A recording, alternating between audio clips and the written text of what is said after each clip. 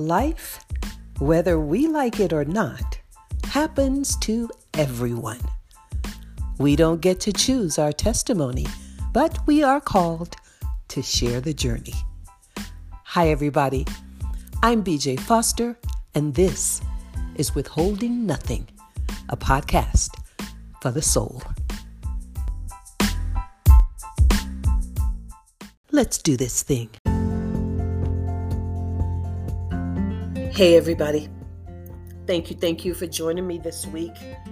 It has been an incredible time. I thank you to my reluctant friend, Gina Shemansky. I say reluctant because, as she says, hey, I'm not used to all this. And but yet she pushed through. I was so very grateful that Gina was willing to step up. So often when we're in a moment, you're not at the top of the mountain and you're discouraged, you're disillusioned, you're heavy-hearted. The last thing you want is somebody to call you up and say, hey, can you share about what God is doing in your life right now? Can you share about what you're feeling? And I know it wasn't easy, but I'm so very thankful that she chose to do so. In her despair, not in her greatness. I think we learned a lot, or at least I did. Discouragement is one of those things we want to pull the covers out. We want to run and hide. I still want to deal with it right now. Gina's going through a lot with her kids. She's going through a lot, obviously, with her job. And, but it's in those moments that God is glorified.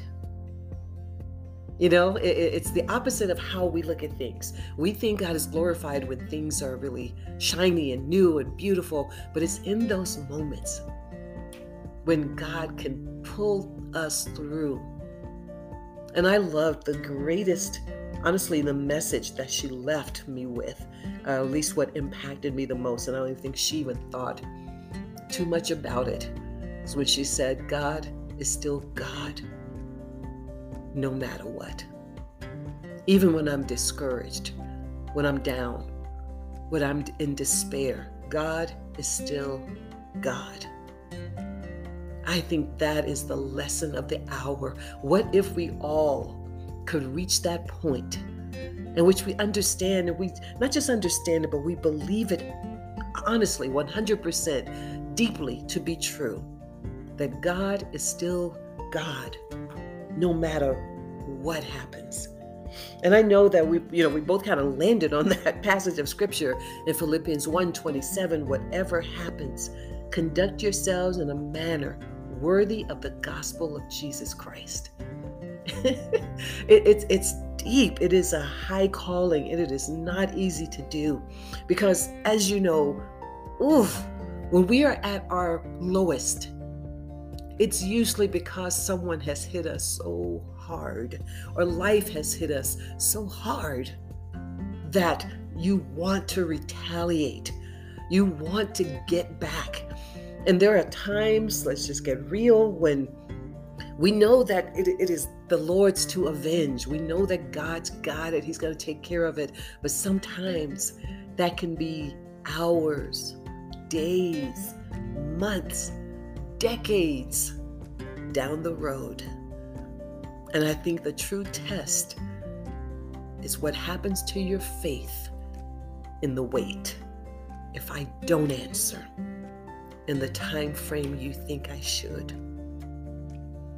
I had to come to a solid belief that God was still God, no matter what, and that He's got me. And I really feel like, honestly, that's the place where Gina is right now. She's got to trust that whatever happens with her work, whatever is happening with her child, God has her. And He will answer in His timing. And I love that she used the other scripture about do not fret. Because nothing good's come out of fretting. Nothing good comes out of it. When we fret, basically we take matters into our own hands. And I know for me, when I take things into my own hands, they usually don't turn out well. It may not be immediate, but they usually don't turn out very well. But when we went on and we were discussing the fact that God goes ahead of us, nothing that we're going through obviously is ever wasted. Nothing that we're going through, good or bad, is a surprise for God. It's a surprise for us, but not for Him. I firmly believe that we all have a timeline. We have a beginning date, our birth dates, and we have an end date. Unbeknownst to us, but we all have one. But all the stuff in between, I don't believe God is making it up as He goes. And sometimes it can feel like that, right? Like, God, are you just making this up? God, are you just messing with me? I believe nothing happens that God is not aware of. Nothing. So the question is, okay, then God, why do you let it happen? He wants to see how will you respond to the wait. Because that is indeed where the faith truly is developed. When God can go ahead of us and we can trust that He has prepared a table before me, even in the company of my enemies. That's hard to believe. We want God to just knock out all of our enemies, right? He's like, no, no, no. I have prepared a place for you in the presence of your enemies, because that is where God is glorified.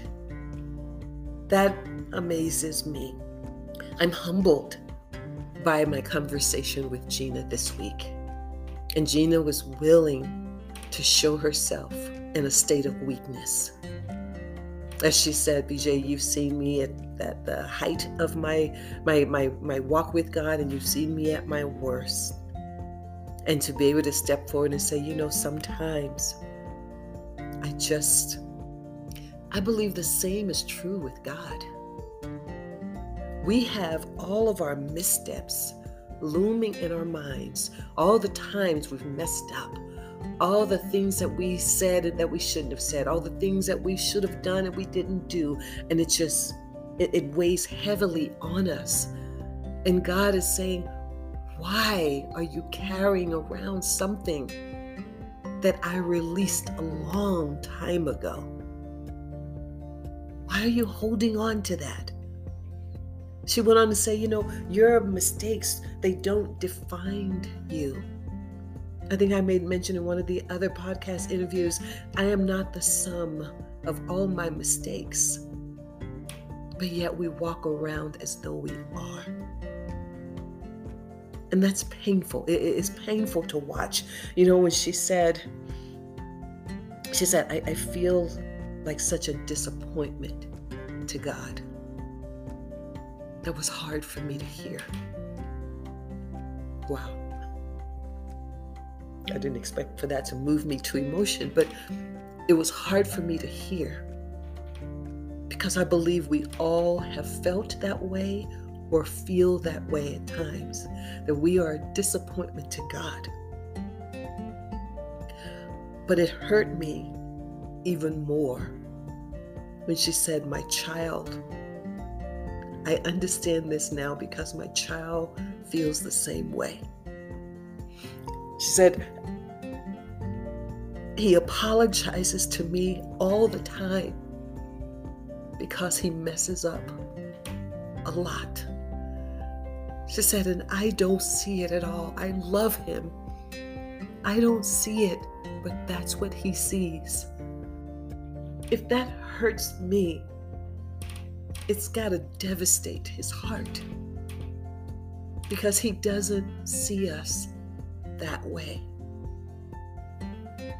She said, I love him, and my love for my son doesn't waver. Guys, God loves us, and his love for us doesn't waver. No matter how much we can mess up, no matter how much we may say the wrong things, his love does not waver. Are we walking around as the mighty children of God that we are? Or have we been defeated within ourselves? You know, we talked about how Satan is the great deceiver. He condemns.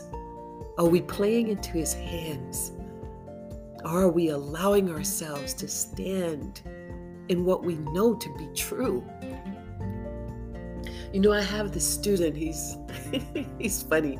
It doesn't matter when he sees me, how often he sees me, or how little he sees me. Sometimes he'll see me weekly.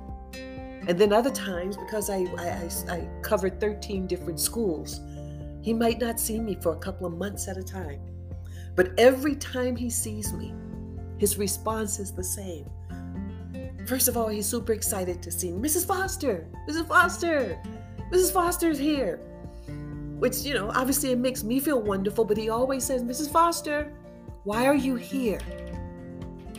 And every time he asks the question, I give him the same answer. I'm here for you. I want to make sure that you're doing well. I want to make sure that you have what you need to succeed. How you doing, buddy?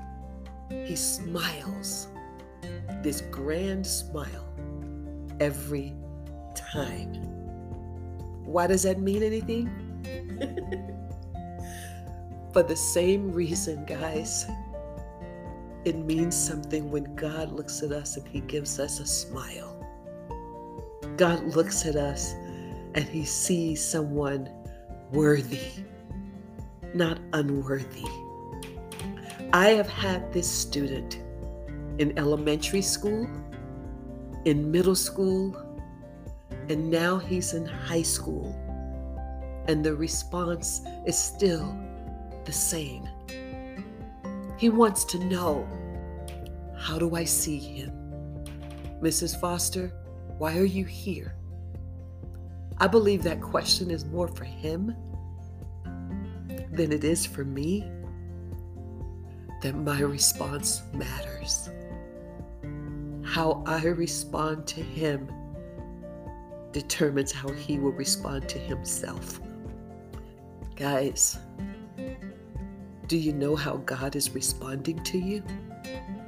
Not how Satan is telling you he's responding. But do you know how God is responding to you? Because it will determine how you respond to yourself. I believe that I am perfect in the eyes of God. Am I a perfect being? By no means. No stretch of the imagination. But in the eyes of my God, I am. And I accept that. I wallow in that. It makes me want to be better because of that. Are you allowing God to dictate who you are, how you see you? Even in our greatest moments of disappointment, we are not a disappointment to Him. Even in our greatest moments of sadness and despair, God is pleased with who we are. Do you believe Him? Do you trust Him? You know, as Gina was talking about the book, and now I need to go back and read it. It's been at least 30 years, as she pointed out. This present darkness. Guys, I believe we are living very much in a present darkness. But I believe that darkness has become so dark because we, as the light, have forgotten that we are the light.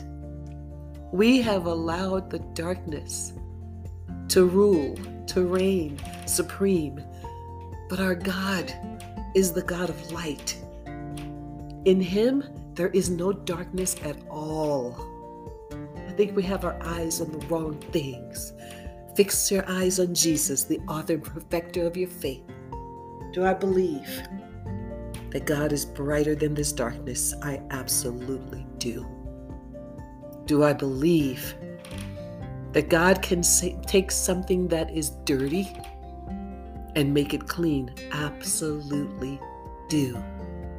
Do I believe then that God can take someone, myself, who was blemished and make her blemish free? I absolutely do. You are only a scarlet letter if you allow yourself to be. We get to choose. We have the incredible privilege and power to choose. I'm hoping that this week, guys, we will choose. We would choose God. We have incredible angels with swords in hand, ready to fight a battle for us, fight the battle on our behalf. But just as Gina mentioned from the book, I don't think there's enough prayer cover. Guys, are we covering ourselves in prayer? Or are we simply going to God, covering ourselves in dissatisfaction and shame? How are you approaching God? When you approach God, how do you approach Him? My little student comes up to me, bold and courageous, because he is confident that Mrs. Foster's answer is going to be the same. Are you confident that God's answer about you is going to be the same? He really doesn't change His mind just because we change ours. Just because we choose to go against where He's trying to take us, He doesn't change His mind. As I mentioned, and I know there was a couple of you who said, I'm not sure if I agree with that, BJ, and that's okay. When God has a plan for your life, I believe that plan exists, no matter what He has to do to get you ready for the plan. Jonah had to be prepared to become the Jonah that we all talk about today.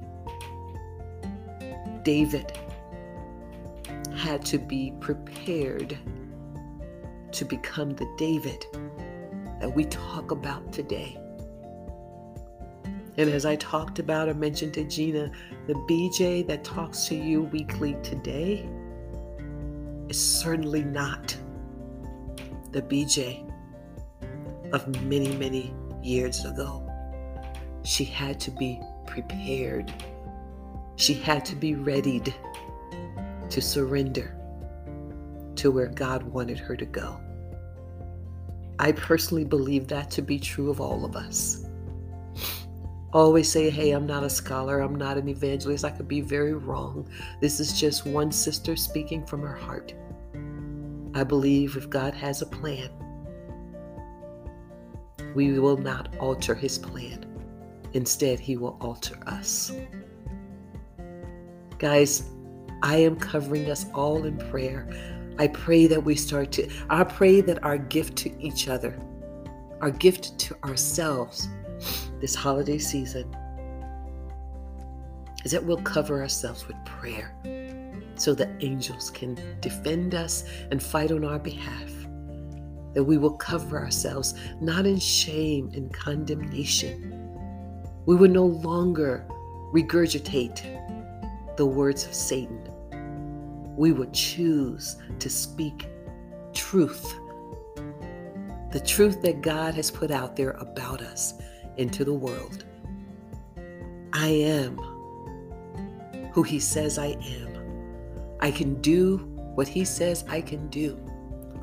I will and can become whomever God says I can and will become, because I love Him. I choose to believe He loves and adores me. Guys, I thank you. I pray for you. I praise you. But mostly I thank my God, who does not change His mind about me or about you. Gina, Thank you for sharing in your darkness so that we could become clearer on the light that God shines on us in our dark space.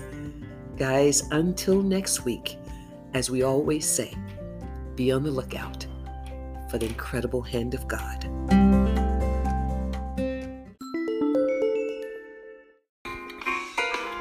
Well, that's going to wrap it up for this week, everybody. Thank you so much for your time. Always, I say thank you for joining me. It has been a pleasure to hear testimony shared this week, and we will be back next week for another incredible life story. Please check out my website, enoughasyouare.com. You can find all my books and all of my writings there. I appreciate again your time. I pray that God will be with you. And until next week, be on the lookout for the hand of God. Go ahead, Dave. Play us out.